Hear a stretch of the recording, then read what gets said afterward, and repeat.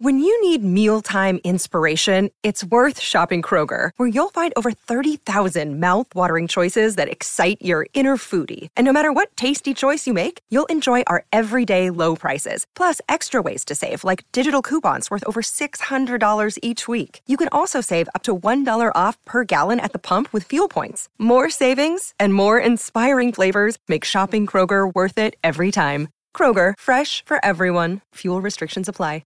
Another day is here, and you're ready for it. What to wear? Check. Breakfast, lunch, and dinner? Check. Planning for what's next and how to save for it? That's where Bank of America can help. For your financial to-dos, Bank of America has experts ready to help get you closer to your goals. Get started at one of our local financial centers or 24/7 in our mobile banking app. Find a location near you at bankofamerica.com/talktous. What would you like the power to do? Mobile banking requires downloading the app and is only available for select devices. Message and data rates may apply. Bank of America N.A., member FDIC.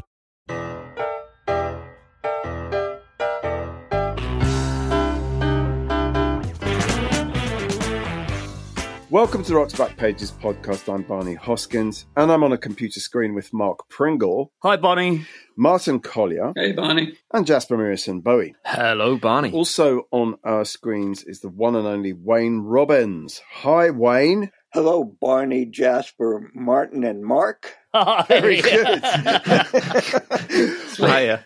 Wayne is joining us from New York to talk about his career as a music writer and teacher, and specifically about one of our very favorite bands, Steely Dan. But why don't you start, Wayne, by telling us how and when you came into music in the first place? Okay, well, I was born in 1949, which was the peak of the baby boom and the best year to be born, to grow up with rock and roll, when everything happened to be the right age at the right time.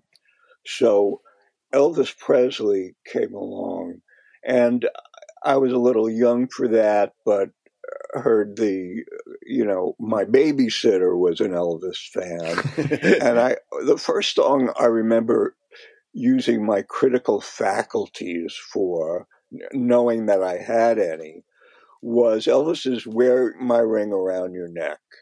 And she was very excited. She was babysitting and she was playing the single. And I said, the lyrics don't make any sense. I said, what is, why would you?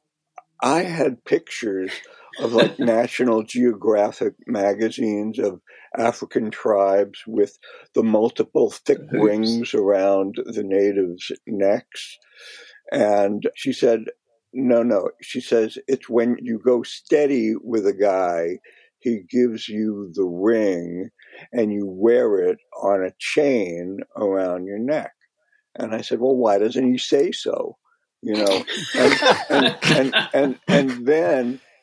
and then the rhyme, I said, and to let the world know I'm yours by heck. I said, what does heck mean? It's the rhyme is just too convenient. It's not a good rhyme. Won't you wear my ring up around your neck to tell the world I'm yours by heck? And so I realized that this was kind of and this is the way I listened to music all the time. And I was 8 or 9 years old, whatever. And so I always listened to music with, kind of obsessive nuance. I paid attention. I was the kid at 6th grade parties. My friend Alan and I were both obsessives. And so we were the ones who were given the records to choose, to people to dance to. And we would look at records and know whether, and, I'd read labels. I'd see the record company and notice other artists who were on that record company and the similarities shared or not. I'd look at the writing credits, the producing credits, and I'd wonder, if I saw a producer credit and I liked two different songs by that producer, say Phil Spector or, with the Coasters, seeing Leiber and Stoller as the writers and producers, I'd say, well, Leiber and Stoller seem to have a lot to do with these Coasters records that I love. So that's the way my mind worked. And I was also, fell in love with the radio. And when I was in sixth grade, which is when rock and roll really took over my life, I was 11 years old. It was 1960, 61.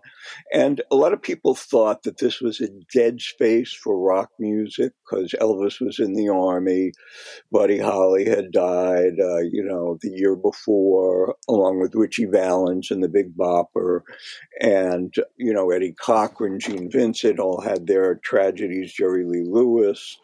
But there were a lot of great dance records being made, and Twist and Shout by the Isley Brothers, and Shop Around by the Miracles, which was the first huge Motown hit in the States. So there was good music to listen to, but on a 4-hour disc jockey shift, there was also great disc jockeys like Murray Kaufman, Murray the K in New York, and each city had their own, really special disc jockeys who were like surrogate fathers to us. They had to play a lot of rock oldies. In fact, there was a popular album series called Oldies But Goodies by Art LeBeau out of Los Angeles. And Murray the K called them Golden Gassers, or a blast from the past. And so being 11 years old, you were exposed to the entire history of rock and roll, because rock and roll was only 5 or 6 years old anyway. And doo-wop was going through a recurrence. And so just listening to the radio, one got an edge if one was a close listener. You heard all the Chuck Berry and the Little Richard and the doo-wop vocal groups and everything else, G by the Crows. So in a way, I internalized all this, so I knew all this stuff when it started. And unlike a lot of rock critics slightly older rock critics came into it through folk music, I came into rock through rock. So when the Beatles came around, I was in 9th grade and 14 years old, perfect age for that phenomenon, and the English invasion through high school. But did you realize what you therefore presumably knew all the songs the Beatles were covering? Oh, sure. Absolutely. I mean, even I knew that Boys was the flip side of a Shirelles hit, Maybe Will You Love Me Tomorrow. So, yeah. Twist and Shout. I mean, you mentioned the Isleys. That's a classic example. Very first Beatles record I bought with my own money, the Twist and Shout EP. Now, Twist and Shout is an interesting case study, because I had this discussion on Twitter with someone who said, what is a cover that is better than the original or whatever? And I don't know, the topic of Twist and Shout came out, and I pointed out that the Isley Brothers did Twist and Shout first. But if you put the two together, the Beatles version is better. And I don't say that about a lot of records, especially by R&B artists, covers of R&B artists by white rock musicians. But the Isley Brothers were already stars here. Shout had been a huge single, and one of the songs that kind of was a bridge between gospel, rhythm and blues, and soul music. It was a sanctified Pentecostal kind of song that, you changed the words, from God to baby, and that's the story of soul music in a sentence, gospel to soul, replace God with a girl. So I imagine the Isleys saying, what is this twist crap they want us to sing? So they do a really good job, because it's a really good song and it's a really good record. But when you see John Lennon sing Twist and Shout, you see the joy. I think it's the most joyous vocal performance I've ever seen Lennon do. And you see that connection that the Beatles had. And it's still mesmerizing. It's just extraordinary. And one of the things that makes John Lennon one of the great rock and roll vocalists ever. Well, shake it up, baby, now. Shake it up, baby. Twist and shout. Twist and shout. Come on, come on, come on, come on, baby, now. Baby, come on and work it on out. Work it on out. So I knew all this stuff, right? And it was the only thing that interested me. I was like Donald Fagen, who was born, I think, a year or two before me, a really alienated teenager. I had a similar biography, backstory to my life to his, in that when I was in 9th grade, my parents moved to a new upper middle class suburban neighborhood where I didn't know anybody and I didn't understand the social rules, and it just seemed very far away from the blue collar, very 50s kind of rock and roll town just a few miles away that I had grown up with and where I had a close circle of friends. And my personality just went through a change, and I withdrew and didn't know how to express myself. And so gradually I started, I remember the transition too. The last record that I remembered before the Beatles was Sugar Shack by Jimmy Gilmore and the Fireballs. That was a huge U.S. hit. And, they were a pretty good Texas, New Mexico bar band. And if you go through the Ace UK catalog, you could probably find a lot of their stuff, mostly instrumentals, the Fireballs. But Sugar Shack was it was a lightweight but sweet rock song. And then I heard I Want to Hold Your Hand, and it was a completely different thing. Can we jump forward, rather dramatically, to 1969? The first of the three pieces, Wayne, that were featuring on the homepage, it might have been the first piece you wrote. I think you intimated as much in an email. And it's a piece about seeing the Rolling Stones in Oakland about a month before Altamont. Right. So what were you doing in California at that time? You were 20 years old and you were in San Francisco, or I'm guessing.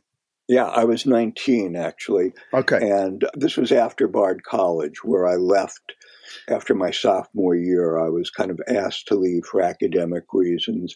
Again, I had no interest in my classes, just as I had been through high school. I had found myself writing song lyrics and poems in high school and my first year of college at a Long Island university. And the idea that my identity was the mad teenage poet from my neighborhood, and influenced by the Beats, Howl by Ginsberg, Coney Island of the Mind by Ferlinghetti, and Kerouac's On the Road. And so I did what everybody was expected to do in 1969 if you weren't in college, which was head for California. And so I did. I made my way there, and I was staying in a hovel in the Mission District of San Francisco that I rented for $20 a month, which was space for my sleeping bag on the floor. And that was about it. No door. It was like a closet off the kitchen of a small rooming house. And the Rolling Stones were coming to town. It was all you could hear about on the radio. And in those days, there was no Ticketmaster or the other. It was not a big rip-off business. So a couple of days before the show, I walked into a record store and bought a ticket to the concert for, I think, $6.50. And I hitchhiked to the concert at Oakland Coliseum. The reason it has that quirky headline in the Rock Back Pages library, B.B. King, Ike and Tina Turner, the Rolling Stones at Oakland Coliseum, was that, I don't know, I was talking to some hippie dude in a record store or something a couple of days before the show, and he was like, "Hey man, are you going to go see the B.B. King concert in Oakland?" And I'm thinking about it for a minute, and I said, "Oh, the Stones with the Stones concert. Yeah, them too." That's fantastic. I have to just read, because one of the most extraordinary things about this piece, which a version of which was published in the Berkeley Barb, right? But this is, so there's a new song played, which will rank as one of Jagger's and Richard's all-time classics. It starts with Mick blowing from the hips on harmonica, then singing with savage intent. Keith's playing his ferocious rock blues. Then things slow down while Mick raps out the lyrics. Charlie and Bill, who've slowed to inaudibility, pick up the beat again. And then everyone in the arena's minds seems so blown you can almost see the brain matter on the Coliseum ceiling. How do you top the debut of Midnight Rambler? So you heard them play Midnight Rambler for the first time at the Oakland Coliseum, and were clearly, you had your mind blown. Right. Yeah. And Let It Bleed was not even out at that point, as you mention in the piece.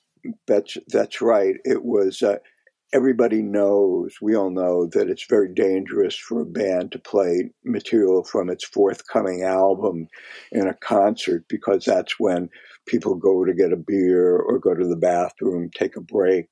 But this was Let It Bleed, the songs from Let It Bleed that were being played live for the first time.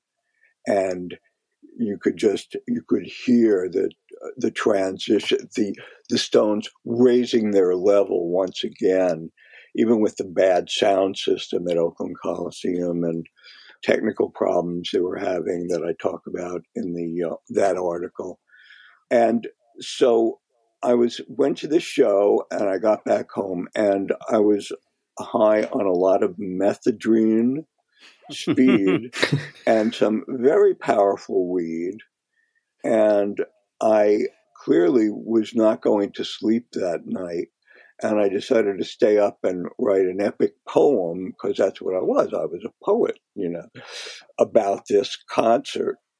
And then in the morning, the guy who was sort of the main guy in the house said that he was a reporter for the Berkeley Barb, and that the Barb's rock critic had left a couple of weeks earlier and gone to the rival Berkeley Tribe magazine, weekly newspaper. It was like the Bolsheviks versus the Mensheviks, the Trotskyites versus the Maoists. It was kind of like that, almost literally. And so nobody from the Barb was at the concert, he tells me. He says, "Why don't you whittle this down a bit and bring a copy into the Barb office?" So I did, and I used a typewriter there and handed it in, and they liked it, and they published it, and I got paid. In those days, you got paid by the column inch. I got paid.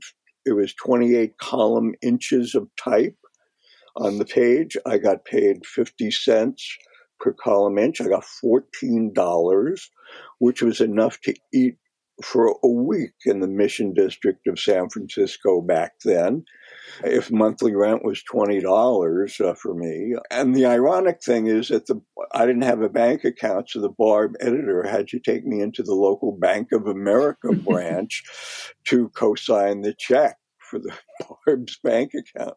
So, these radicals having to do business through the Bank of America, which struck me as funny at the time. I love that piece. And what's great is that kind of 360-degree thing you get of the concert. It's incredibly vivid. Thank you, Martin. Again, part of it was that I think it's the nature of a journalist to be an observer, to have an observer type personality. And I didn't have a date for the concert. I bought one ticket. I was sitting in the last row of Oakland Coliseum. So yeah, I was already being affected by the new journalists who participated in their writing, both from the Village Voice and New York Magazine. So Tom Wolfe and Pete Hamill and Jimmy Breslin and all these writers who were rewriting the rules of reporting had already started influencing me. And so that was something that I brought to the table, and I found out that I was good at it.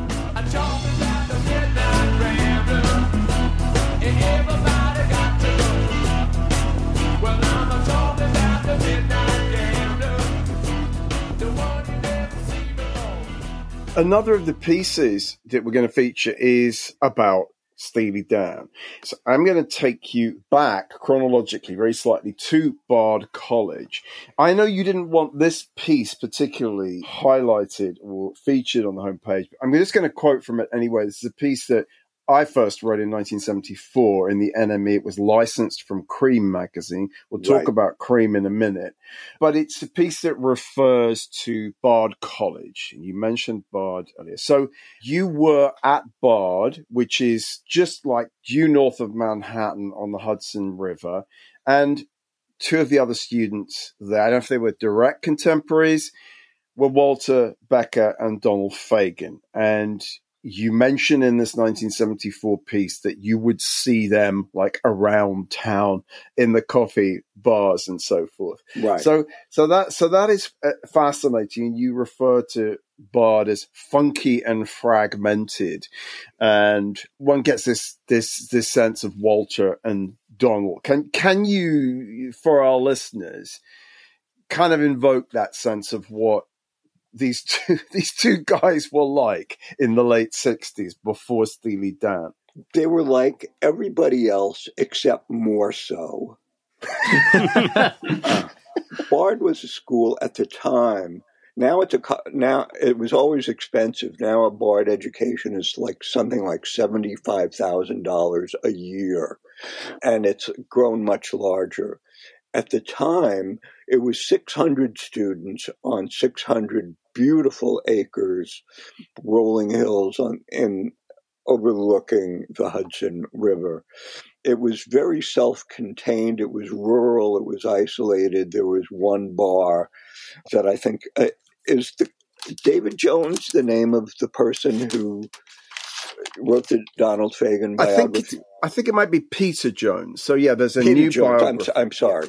Yeah.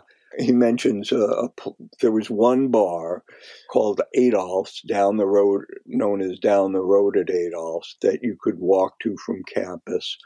And it was divided between, it wasn't really a rock and roll bar. What it was a bar with two rooms. The bar room on one entrance was for the townies, the local firemen and blue-collar workers and things like that who drank there. And the back room with our own entrance was for Bard students. And it had the jukebox.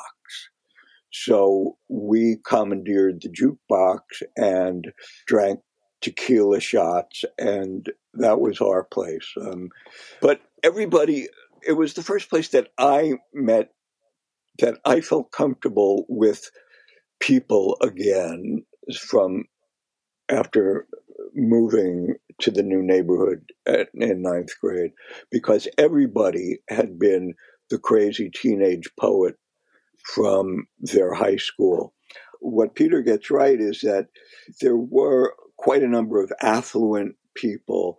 The kind of people who went to Bard were the ones who were too fragmented to go to Harvard, Yale, or Princeton. There were people from Ivy League families, but who did not take to formal education well and preferred, we were the ones with the long hair before, when it was still a new thing. And everybody knew, I think I've used this somehow, everybody knew the 6 people at Bard who did not smoke pot.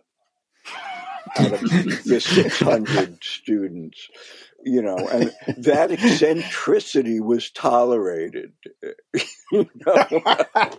We were a very tolerant bunch. That's fabulous. Yeah. So Fagen and Becker, they kept to themselves, and they had already met each other by the time I got to Bard.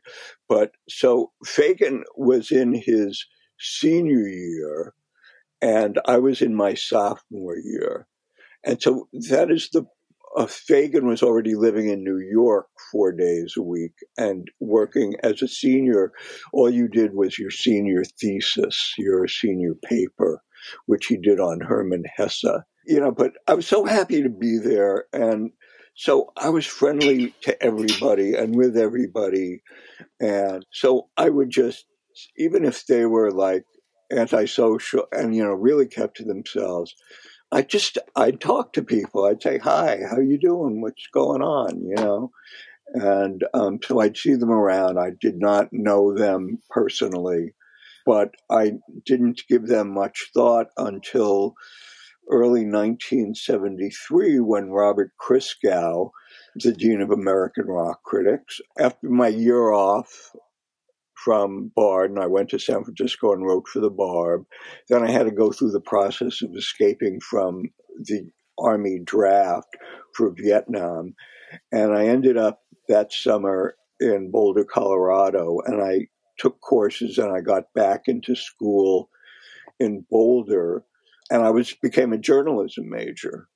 So my junior and senior years of college I spent in Boulder, and I also became the editor with my heavy Berkeley Barb credentials. I immediately became the music editor of the Boulder Express, Boulder Magazine. I got a job in a record store. When Boulder Magazine went to Spacey, they all wanted to become followers of the Maharaji, a guru who came to Boulder and was greeted rapturously because Boulder was to spiritual 60s consciousness what Berkeley was to political consciousness. It had those kind of seekers. The celebrities in Boulder were the best astrologers. Yeah. Not the Chicago 7. Just to explain why we are going to be talking in some depth about Steely Dan. It's the 50th anniversary coming up, the 50th anniversary of their first album, Can't Buy a Thrill. It's the 40th anniversary of Fagen's first solo album, the Immaculate Nightfly album. It's also, in a couple of weeks, it is the 5th anniversary of Walter Becker's death. So these three things have converged, and we all love Steely Dan. And it's the anniversary of all of us loving Steely Dan. Yes. So, I mean, to kind of put this in context from this side of the pond, I just wanted to ask Mark and Martin how they fell in love with Steely Dan, and then we'll come back to you and pieces you've written about them. So, Mark, what was your initiation into Dan world? Well, hearing them first of all, oddly enough, on Bob Harris's evening show on Radio 1, and that would have been the first album. The first album I bought was actually the one after. Remind me, what was their second Countdown album? to Ecstasy. Countdown to Ecstasy. Countdown to Ecstasy. That was the first one I actually bought. Martin and I, but we hadn't. I don't know if we had met by that point, Martin. But we both went to see them at, was it Hammersmith Odeon or Rainbow? The Rainbow in 74. Yes, the night I went to was the bad night. They did two nights, and the better night was bootlegged and was very much better. I also did the appalling thing of shouting the word boogie halfway through their set. At which point Donald Fagen looked up, sneered, and went, "Huh?" And I realised I'd sort of really made a pretty terrible mistake. Blotted your disintegrated on the spot. I'm pretty much disintegrated on the spot. Anyways, that's so funny. The man who shouted boogie at a Steely Dan concert. Jesus Christ! Big faux pas. Martin, what was your first? I honestly don't remember. I remember thinking I liked them because they were kind of slightly dark and they had cleverness and bite, but they were complex too, but while being rooted in kind of American music like blues and soul and jazz. And they were complex, but they weren't prog rock. So that's why I like them, because I really hated prog, which was a kind of, the thing at the time. So they were an antidote to that. They also had Jeff Baxter as well, and I think that one of the initial things for a lot of us rock fans was they had this great fucking guitar player, and which is a really dumb way of kind of getting into band. And it was, in a sense, it was Jeff leaving the band is when I started really understanding how good Steely Dan were, because one wasn't distracted by that sort of, thrashing guitar His noise. chops. Yeah. Interestingly, Ian MacDonald, the rock critic, really hated that gig because of Jeff Baxter. Right. He really liked Denny Diaz. And I always thought, I wish Denny Diaz played more on the records. He was on that gig. I suddenly realised how much of the solos were Denny Diaz's. Just also the construction of his stuff was so amazingly... Yeah. I mean, more jazzy, obviously. But he was half the volume of Baxter. Yes, that it was. And that was Ian MacDonald's point, I think, was that too. This might be a good moment just to hear this clip from an audio interview that we've had on RBP for a while, which is actually an interview I did with Walter and Donald. Same time you interviewed them, I don't know how many times you interviewed them, Wayne, but we both interviewed them in 2000. And this kind of corresponds to what we're talking about, the fact that Steely Dan were just clearly so different from certainly what you might call boogie bands. They were just so... I mean, the first thing I ever heard by them was Showbiz Kids on Radio Luxembourg, when I was like 13. And it was really one of those, what the fuck is this kind of moments, right? So this is Walter with occasional interpolations from Donald in the background, talking about how they saw themselves and the fact that they were a little bit different from your average American rock band.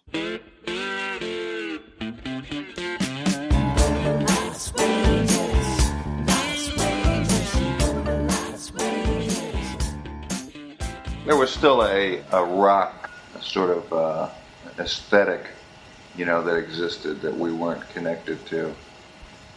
And I think, it was definitely isolating in some ways. We were just trying to do something that was so different, essentially musically, and that was so much more our lyrics maybe were... included a lot of traditional forms that people were that were sort of considered antithetical to rock. Yes. The more attention they brought to themselves, the less we seemed to. And I think also... We weren't afraid to listen to our parents' music, really, or some version of that. Show business kids making movies of themselves, they don't give a fuck about anybody else, you're gonna... But just to say, I mean, Wayne, you've mentioned this in your piece from 2000 for the Los Angeles Times. You say, friends for nearly 35 years, Fagen and Becker often answer questions simultaneously, ending each other's sentences like a long-married couple that has survived rocky moments to emerge in a mutual comfort zone. Nice. That was very much my experience. They were a great double act, weren't they? Right. They needed each other. They were two against nature, right? That album title. And those kind of combinations, when they happen, and I'm not making any comparisons here, but when Lennon met McCartney and when Jagger met Richards, they were greater than the sum of their parts. And Fagen and Becker are certainly that. They go way beyond, because either of them alone had very little potential because their personalities were so insular and they were not great social beings. And, you can only imagine if Donald Fagen gives the appearance and the likelihood of being miserable now, imagine how miserable he'd have been if he did become an English professor at Columbia University or something like that. Yeah. So they were inseparable, but they needed a separation, which they got. I just want to say, Mark, you shouting boogie at the Steely Dan concert must have been like the person who shouted Judas to Bob Dylan in the band in Manchester. I love the comparison, far-fetched as it seems. I'll take that. I'll take that. The man who shouted boogie. Dear. You know, I was going to one important anecdote in my long digression, for which I apologize. In 1973, Robert Christgau took me to see a concert at the Westbury Music Fair on Long Island because he was the rock critic for Newsday, which was the Long Island newspaper. And I would follow him as Newsday's rock critic in 1975, and that was the next 20 years of my career. But at this concert at Westbury Music Fair, the headliners were Cheech and Chong, and the opening act was Steely Dan. Okay. With David Palmer singing and all the rest. And it was not a Steely Dan crowd, but nobody knew what a Steely Dan crowd might be yet. In fact, we had Can't Buy a Thrill was the only album out. I think some Countdown to Ecstasy was coming, but we used to have these Christgau and I had this discussion whether Steely Dan was a singles band or an albums band. And nobody knew yet because they just had a couple of hits on the radio. They sounded good on the radio, but we didn't know whether they were going to be Steely Dan, the album band. Right, exactly. Martin, you mentioned Denny Dias, and I think quite rather neatly, we have a new audio interview that we've not added before, which I'm going to ask Mark to talk about, which is with Denny from 1995, I think, isn't it, Mark? Yes, it's a phono, Andy Gill on the phone to Denny. Denny isn't the most riveting person you've ever heard talking about popular music. But it's interesting because it's Denny Dias, who's a voice that really has gone unheard and largely in the history of the band. He talks about first meeting Becker and Fagan in New York, basically kind of starting to form bands and starting to play with them, and being instantly struck by the sophistication of the material. I think for Denny Dias, finding people who could write more chord changes than the standard 1-4-5 was pretty exciting to him. Let's listen to the first clip. It's about him saying about what he felt made Steely Dan unique.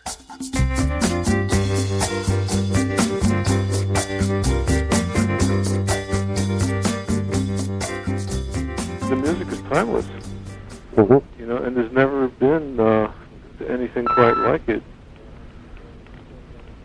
Anybody that looks at it on all levels, most people will appreciate the lyrics, but you show it to an accomplished musician that's been hard at work and just studying real music for years and years, and they're amazed, especially when they haven't heard of it, because a lot of these people, they don't listen to rock and roll. Like people that lead big bands, Woody Herman did some of their songs. And when they hear it, they can't believe that this is rock and roll. That they were unaware of the existence of. Go back, Jack, do it again. We'll turn it round and round. You go back, Jack, do it again. That's interesting. Jasper, I actually wanted to just bring you in here very quickly because I know how much jazz means to you, and I know you like Steely Dan. I'm just curious to know how someone of your generation responds to the kind of jazzy elements in Steely Dan, which obviously become more pronounced as their career progresses.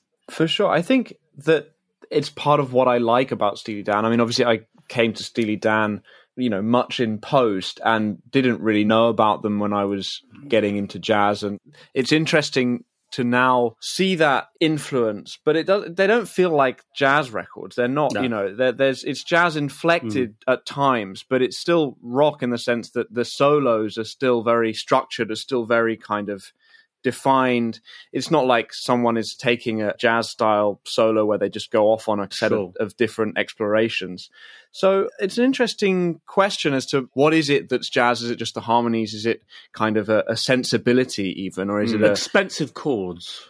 Expensive chords and expensive studios, I guess, as well, is that, the recording of it is done with a lot of precision because, it's not about capturing a live sound. I don't know that I think of it as being like, I like it because I like jazz, but I certainly do like the jazzy elements. Great. No, that is really interesting. I mean, Mark, do you want to tell us a bit more about the audio? Well, absolutely. I mean, he talks about joining them in Los Angeles, which is the big thing for him. And the sort of relatively brief period when Steely Dan were a band in the kind of fairly traditional sense. We can listen to another clip, which is where he talks about how them stopping touring. And it's the process of the Steely Dan stopping touring, which actually really signals the end of the band as such. Let's have a listen to that.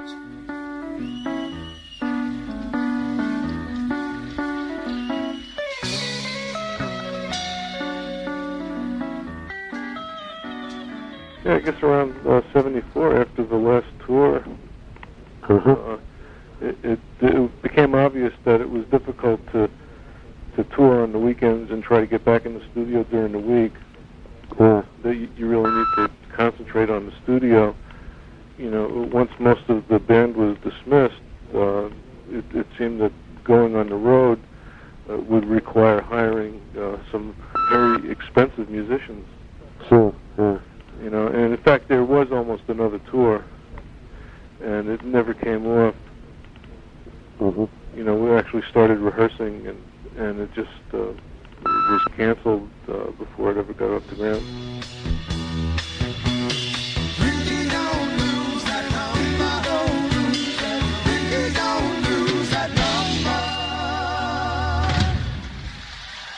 Thank you.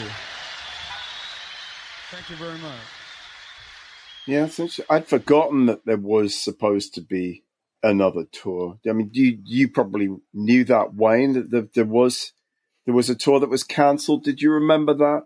Not really. I tend not to pay too much attention to details of things that didn't happen.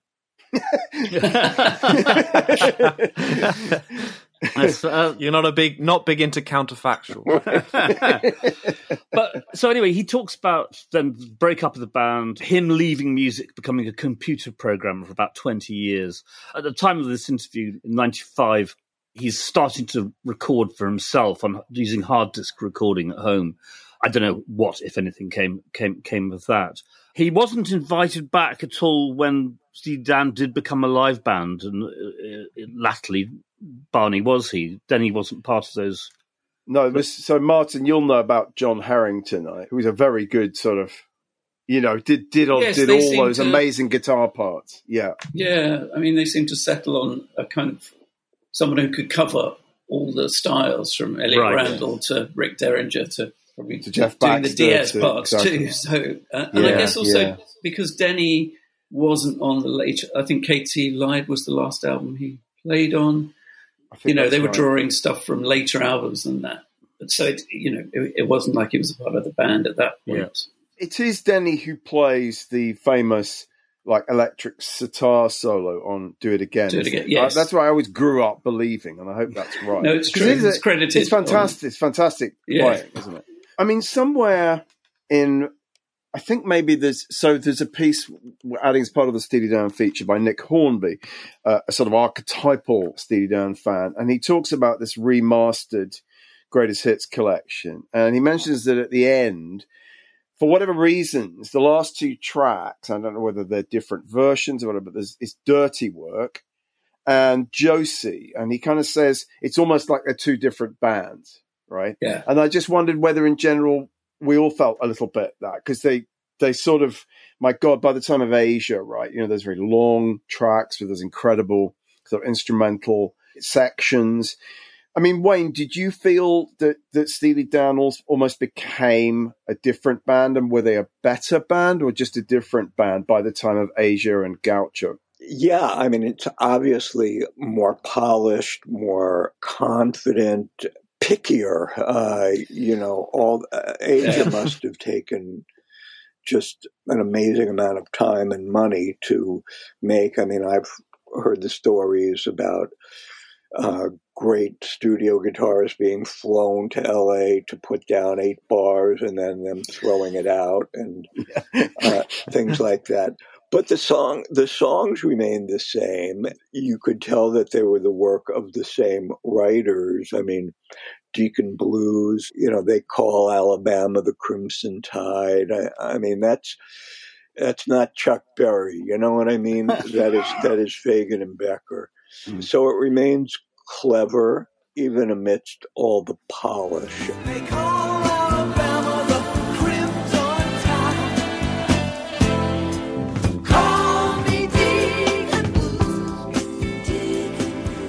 It's not my favorite Steely Dan, but I don't have any unfavorite Steely Dan albums. You know what I mean? I think they're all really good.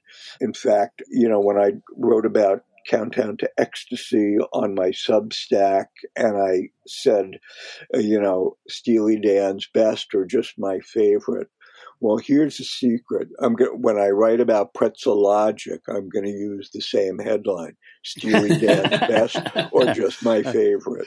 Actually, out of interest, the last clip we're going to play at the end of the podcast is Denny Diaz recounting how when Steely Dan presented Countdown to Ecstasy to the label just didn't get it at all, didn't like it at all, didn't push it at all. It was basically the record was frozen out by their own label. He himself, he's asked which is his favourite Steely Dan album. Interestingly, he says Gaucho, which I don't think he's even near. He's not even on it. No, that's so selfless. That's amazing. That's pretty great. I love Gaucho. One thing that we haven't quite touched on is the lyrical wit. I mean, you kind of just touched on it a little bit, Wayne, but I think it's because it's not just about the polish of the thing. It goes back to, I mean, having heard you talk about Bard College, it kind of goes back to that poetic, outsider-ish observation of just slightly weird situations and scenarios. It's just something that I find really compelling. I mean, I'm pretty sure My Old School is about a drug bust at Bard College. Correct. So that I love that record. I mean, I love the guitars in that record. I think the guitars in that record sound correct me if I'm wrong, amazing. Wayne, Gino and Daddy G, I think that refers either Gino or Daddy G or both. G. Gordon Liddy, right? Yes. Who was the chief prosecutor in Dutchess County or something, and kind of there was a bust, wasn't there, at Bard? Anyway, so you're right, Jasper. And it mentions Annandale, which is where Bard is. So it is one of the great, back to college songs.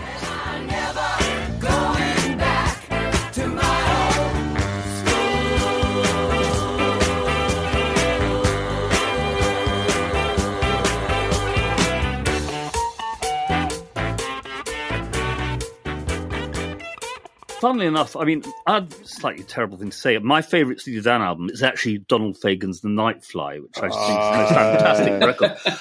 And one of the reasons why I like it is because the lyrics are a bit more personal in a curious kind of way. As much as I love Steely Dan, actually the artfulness of the lyrics, sometimes I found a bit of a barrier, oddly. Is it because because The Nightfly is essentially, I suppose, a concept album? Yeah, but it's very personal. Quite a personal concept album. Yeah. I mean, it's very much about Fagen's life and youth and childhood and so on. And it's not the kind of conceptual album that Pete Townsend would do, where he would write himself as a character or thank God. Yeah, thank God. Right. Yeah. Well, so that's a perfect. Just the cue to mention the fact that we're running this great Sam Sutherland interview with Donald from 82 when The Nightfly came out. And it very much, I mean, the sort of stand first says, From the dark, jaded regions of Steely Dan emerges an intellectual with an album about innocence. And Sam asks Donald precisely about what you were just saying, Mark, the being more personal. And Fagen actually says that he admits and agrees that Steely Dan was quite anti-romantic. And on this album, he says, I was more concerned with First Love, which is part of growing up. There are some extremely idealized versions of high school romance here. I mean, I love it too. I think it's an absolute masterpiece. Martin, I think you're a Nightfly I like fan as well. I have a slight problem with later Steely Dan. There's a kind of airlessness to it that I agree. Find is slightly off-putting. I think partly it was they were always trying to make a drum machine replace all these great drummers, and I never got that. It was like, the humanness of Purdy or Steve Gadd. The ultimate fetish. I listened to Jim Asia Gordon, walking, any of them. I mean, Jesus. Those solos by Steve Gadd on Asia's title track.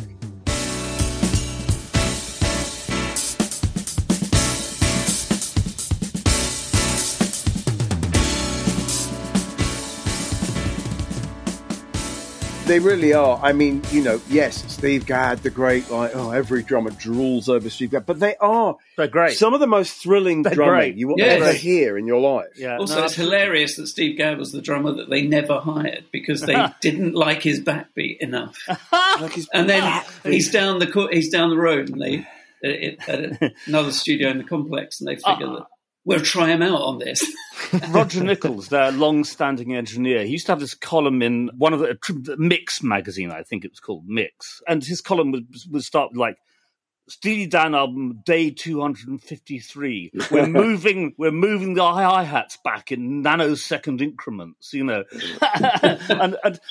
that when they actually started slicing up a real drummer and turning the field, an actual drummer, slice them up, but slicing up the real drums and reassembling them, with a very early version of as what became samplers. It was terrible. I mean, it absolutely extracted the groove from their records completely. Personally, I can't stand Gaucho, which is exactly, I think, Martin, what you're kind of talking about. When it gets to that point, although I like Gaucho. Some of Gaucho a lot, yes, too much of it's a bad thing. Oh, Gaucho, you cannot say about it. Anyway, I was going to ask you, Wayne, just because of what you said earlier about your childhood and parallels with Donald Fagen's childhood, whether the Nightfly spoke to you in, a different way that it would have spoken to us. We all fell in love with it. But did it speak to you in a kind of quite a personal way? And do you love it? Well, I love it, but I like Kamakiriad more because I have a stronger, deeper emotional connection to it. Especially, again, I did one of my Substack pieces. I did 2 in a row on Kamakiriad very recently. The first one, I was going to just introduce the Q&A, but I wrote 1,500 words of introduction. So that became column 1. And then I did the interview that I did with Donald, in which he talked about going through therapy and how he uses science fiction that it's a good thing to use to have some distance from the emotional stuff. But there is a song there called Florida Room, which would not mean much to people not from the New York area. But the Florida Room is a den in a condominium in South Florida where my people and Donald's people, the Jews from the Northeast, middle-class Jewish people, retired to, and these in the towns of Delray Beach, Boynton Beach, and Boca Raton. And my whole family lived and died down there. But my mother was inordinately proud of, and as she fell into dementia, she would sit in the Florida room of her condo and just stare out the window and look at the little man-made pond. The Florida room was kind of the pride of the tiny manors that our parents were attracted to. And so it's very poignant to me. And there are other personal connections as well, as there always are, which is just so strange, the parallels throughout every Steely Dan album. And I did interview them for each album.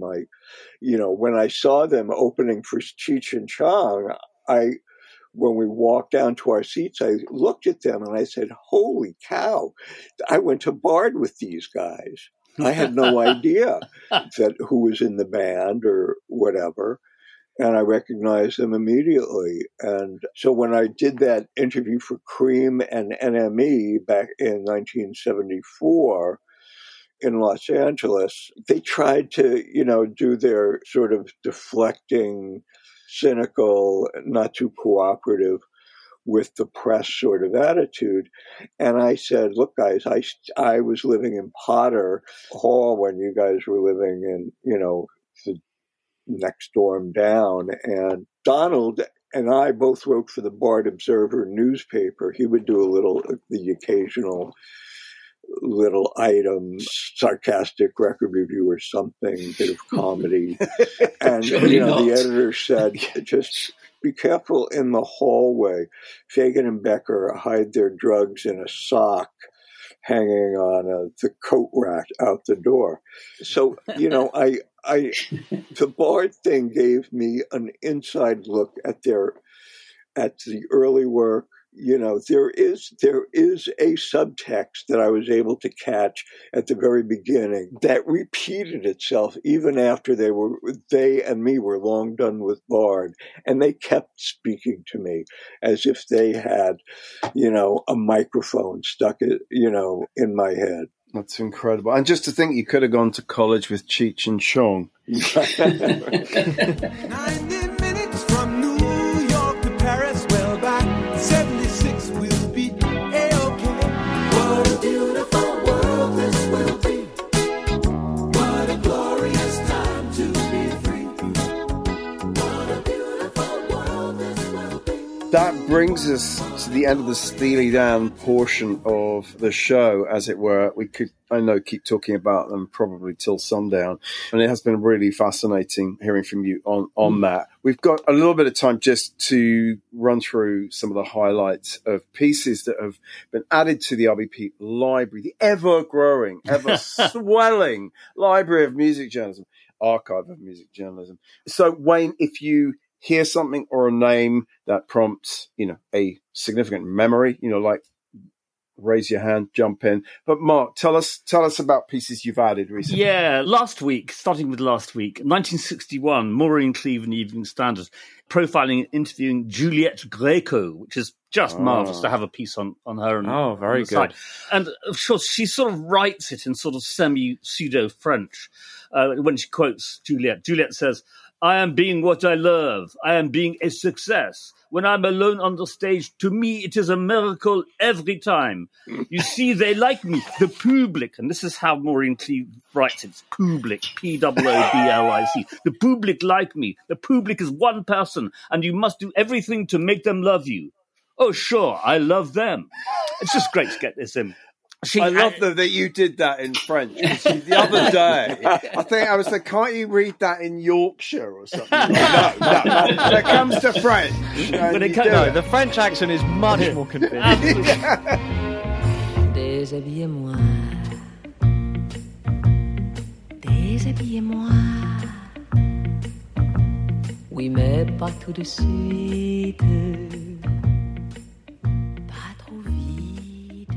Moving ahead 10 years, 1971, the second part of Tom Nolan's huge Beach Boys feature for Rolling Stone. And this one is very much about, Manson appears in this one and Murray Wilson appears in it. He interviews Murray Wilson, Brian Wilson, the Wilson brothers' father. And Murray says things like, Brian sings about, he's written a lot of his songs about his own life and himself, like In My Room. That was written, about his room. And is Murray saying this is a good thing or not?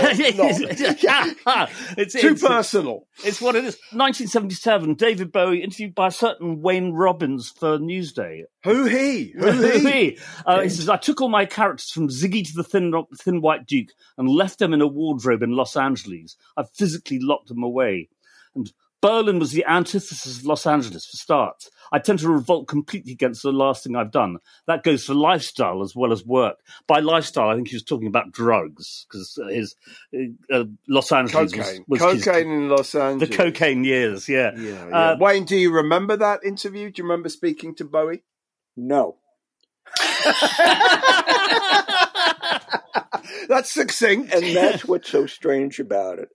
I remember speaking to Bowie for when he was promoting The Elephant Man on Broadway, and I may have interviewed him again for the movie Merry Christmas, Mr. Lawrence. Mm-hmm. But for the longest time, I had in my mind this idea that I never got to speak to Bowie about any of his important records. And when this showed up in the Rock's Backpages library, I said, oh my God, I've been telling the wrong story to myself all this time. That's great. That's really what we're here for. That was the mission statement, was to remind rock critics of a certain generation who they actually spoke to. Oh, it's great. Okay, moving on to 1983. Julie Panabianco in Boston Rock interviews Boy George. And he says things like, I don't want people to want to suck my cock. I don't want people to think, ooh, I want to sleep with him. I don't want any of that rot. My description of Culture Club would be, we are a very, very modern example of plagiarism in modern music, which is pretty good. Okay, this week, not a great interview, but with a fabulous person, James Booker, the New Orleans pianist, who Martin and I saw, I think in that year in 76 down the 100 Club was when we went to see him.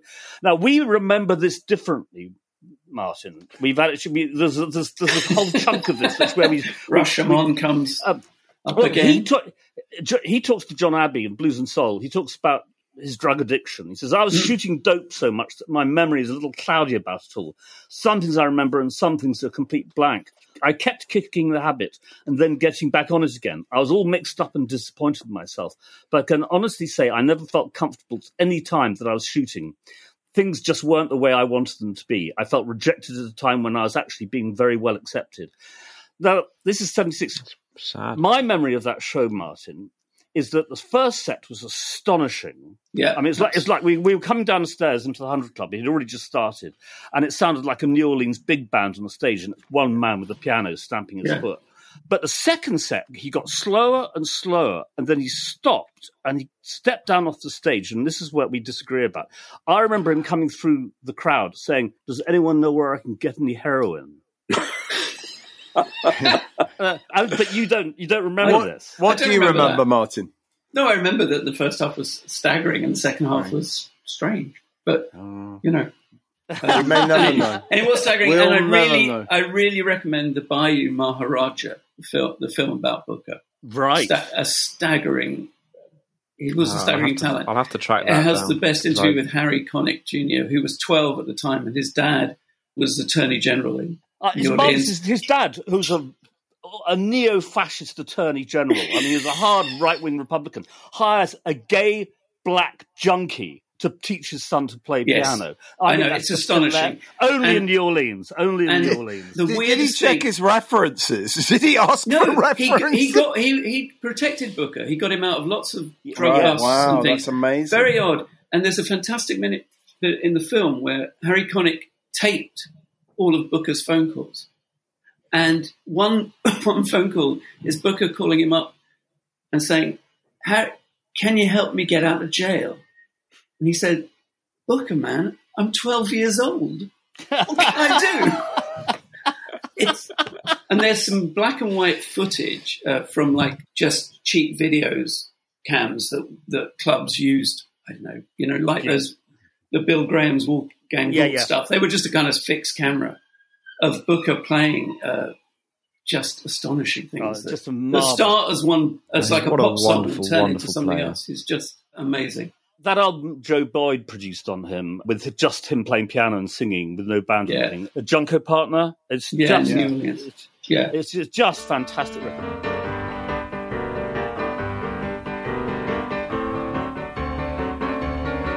Down the road, come a Junko Partner. He was loaded, loaded as can be. Moving swiftly on.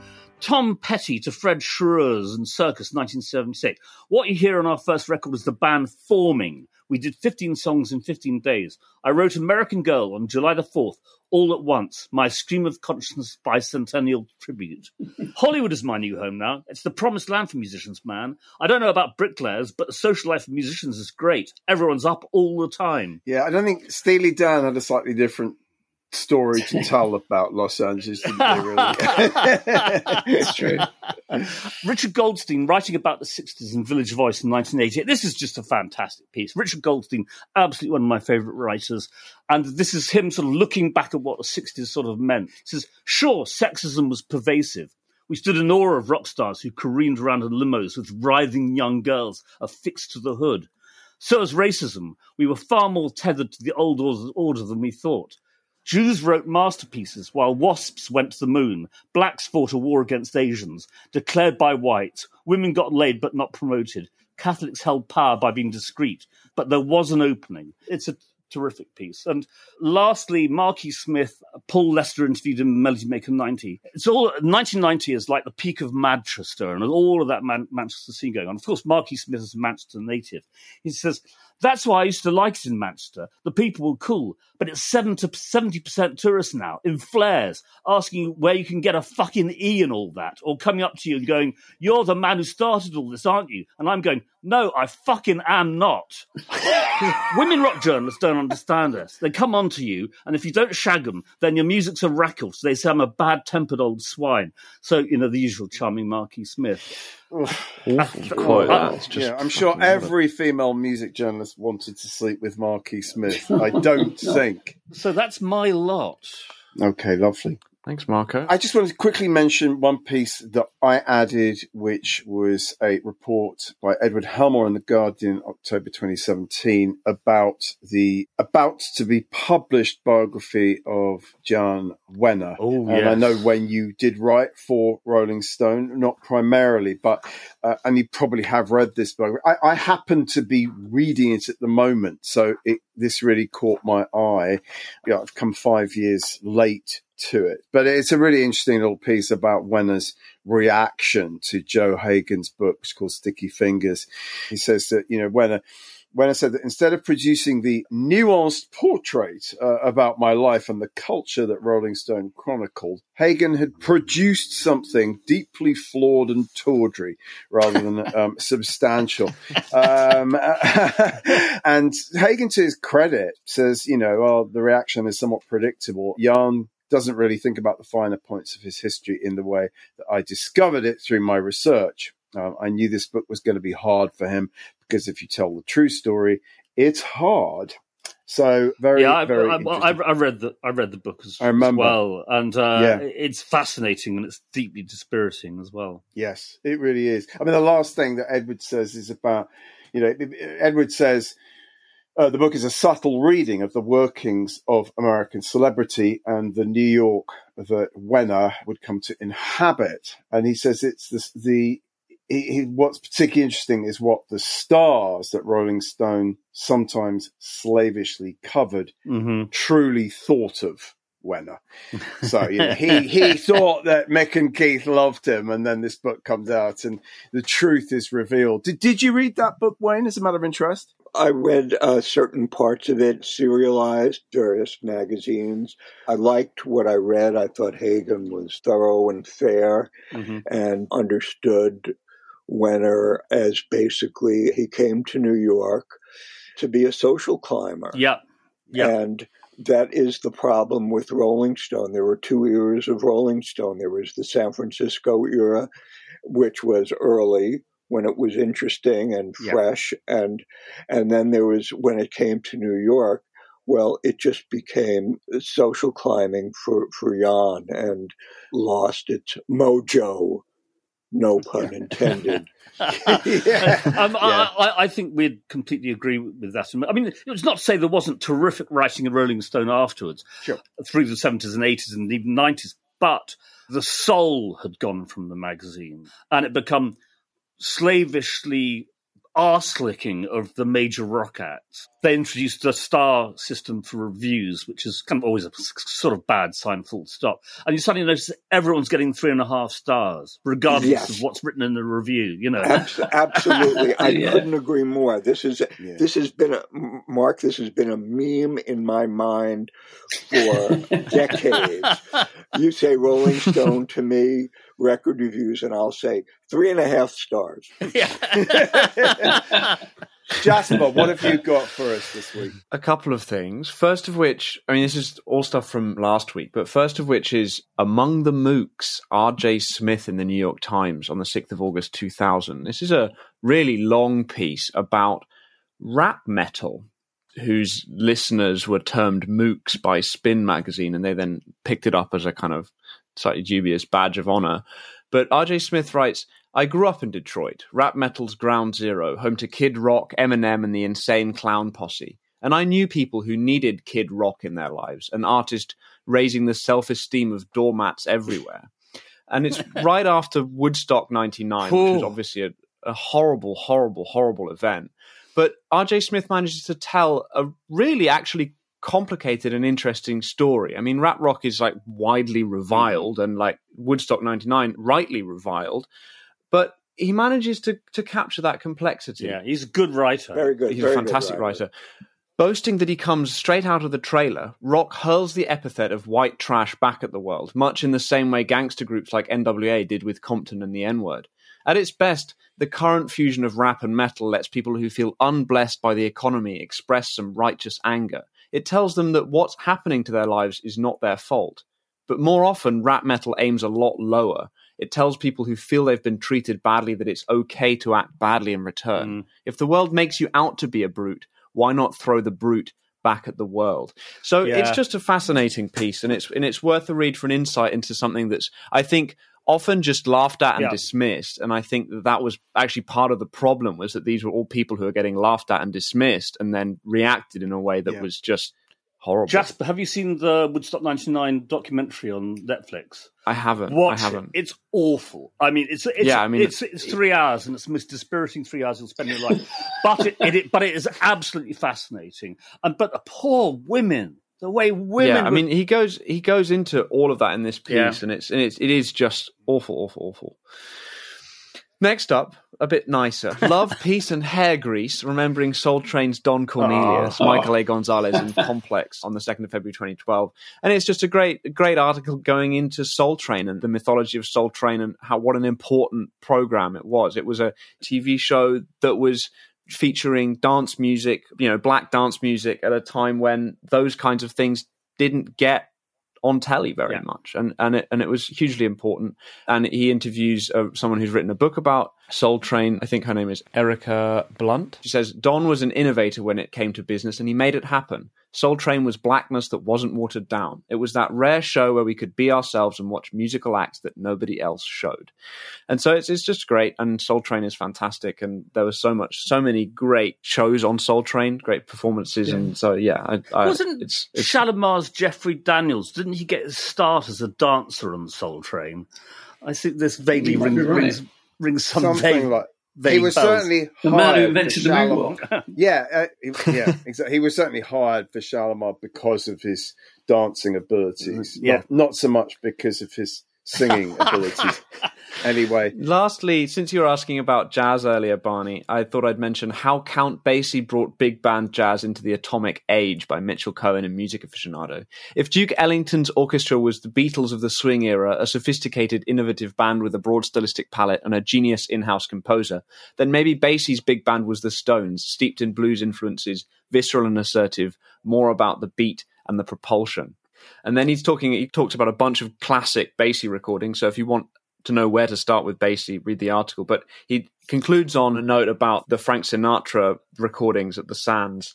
And on an alternative version of I've Got You Under My Skin from a different show, Sinatra tells the audience, we're going to take this here building and move it 3 feet that way. Now hold on to your handbag. And he isn't kidding. This was a band that could move buildings and blast a singer into orbit. Lovely. Right. Lovely. Right.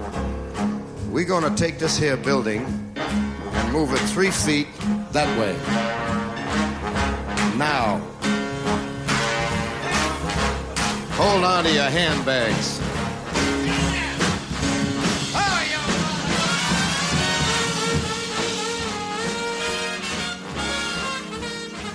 Well, that's a lovely way to end the podcast, but I do just need to, I promised I would mention what you guys over on that side of the pond call soccer, Wayne, but you rightly refer to as football.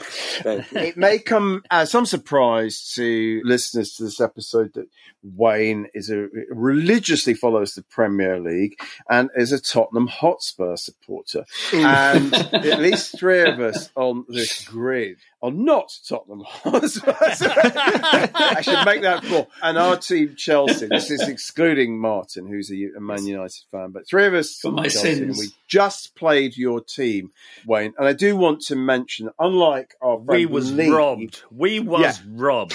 But here's the thing, Wayne very graciously admitted and agreed that we was robbed, unlike our friend Lee Haynes, who claimed it was a fair result.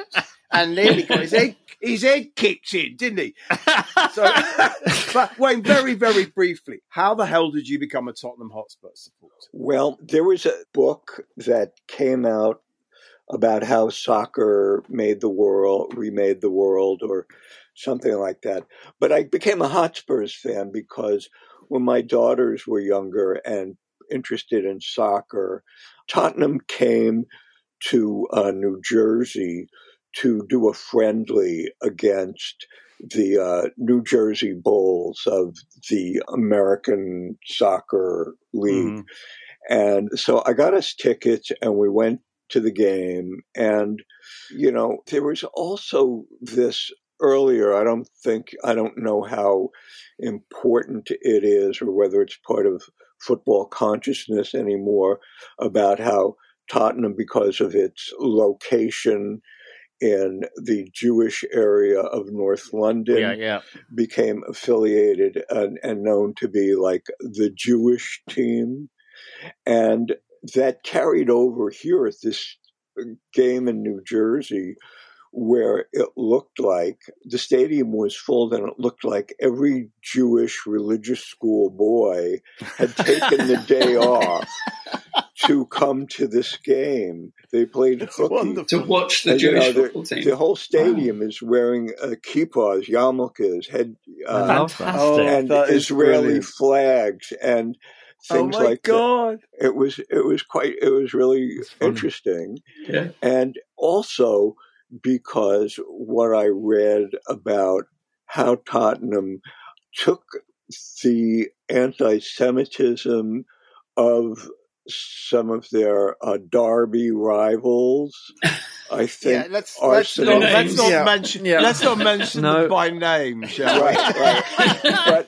But there's one, and just like you were talking about the Mooks and the N-word in hip hop, Tottenham fans, there was a time when they said, "Okay, we'll be yids. We'll appropriate the Y word. Yes, we'll be yids. Yeah, exactly. So there was an identification there, and then of course they have Harry Kane,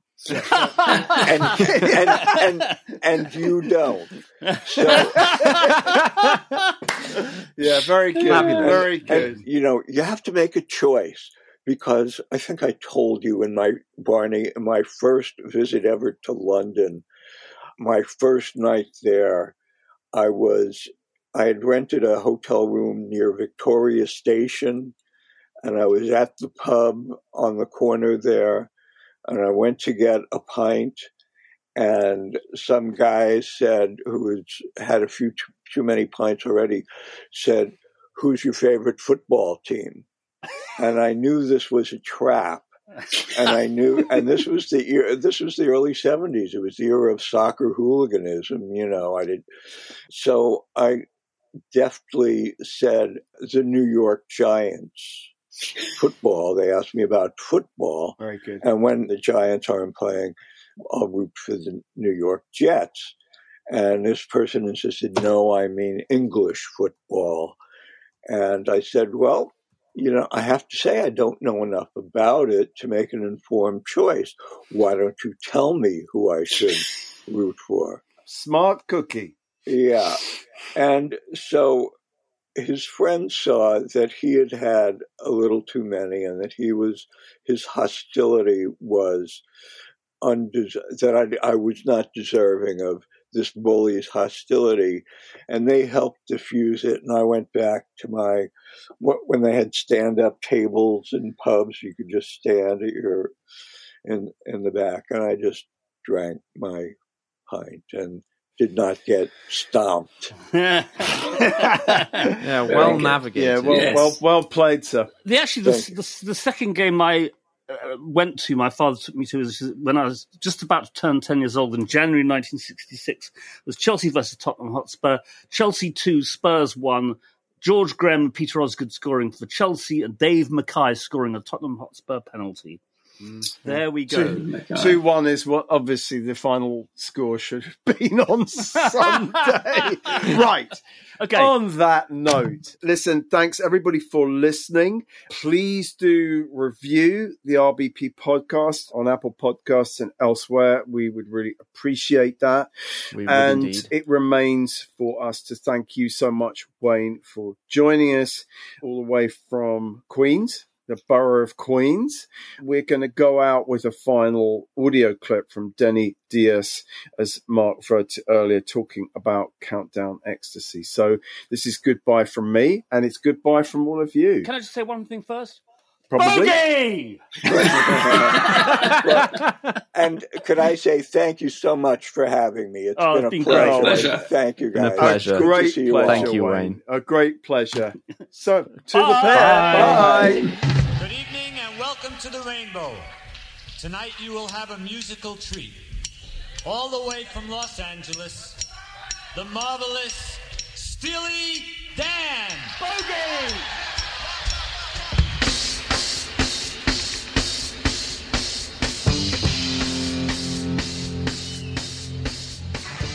I'll tell you, when we finished that record, it was anticipated by the record company. That they were anxious to get their hands on it, and so a number of the executives came into the studio to hear it played back for the first time before it was even mastered. Mm-hmm.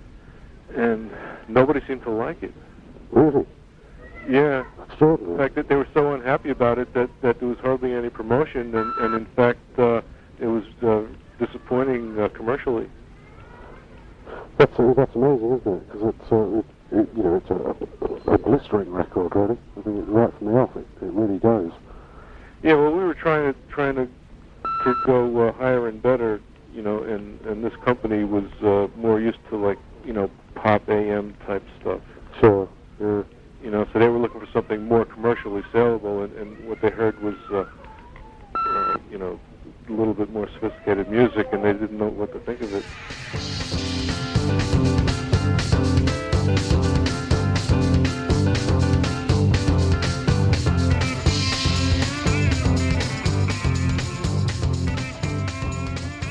That was Denny Diaz in conversation with Andy Gill in 1995, concluding this week's Rock's Back Pages podcast.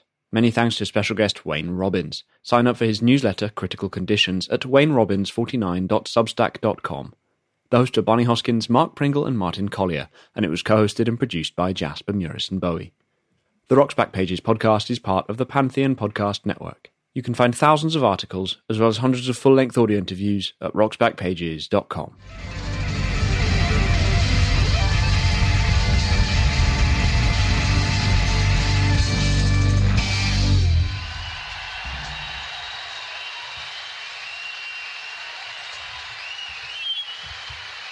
Thank you very kindly. Thank you. It's NFL draft season, and that means it's time to start thinking about fantasy football. FantasyPoints.com features industry-leading experts and prognosticators using proprietary hand-charted data to help you score more fantasy points. FantasyPoints.com is the place to go for whatever kind of fantasy football you play. Whether you play fantasy football, daily fantasy sports, or do a little bit of everything, Fantasy Points has the meticulously researched content to guide you to victory. And why wait for the fall? Fantasy Points also covers the new spring football league, the UFL. Join the guru, John Hansen, Scott Barrett, Joe Dolan, and other massive names in the fantasy football universe with an exclusive offer. Use code Pantheon for 15% off any Fantasy Points package, including the all-in package, with access to every article, tool, and data nugget that Fantasy Points has to offer. That's FantasyPoints.com and code Pantheon for 15% off at Fantasy Points. FantasyPoints.com, code Pantheon. Score more fantasy points.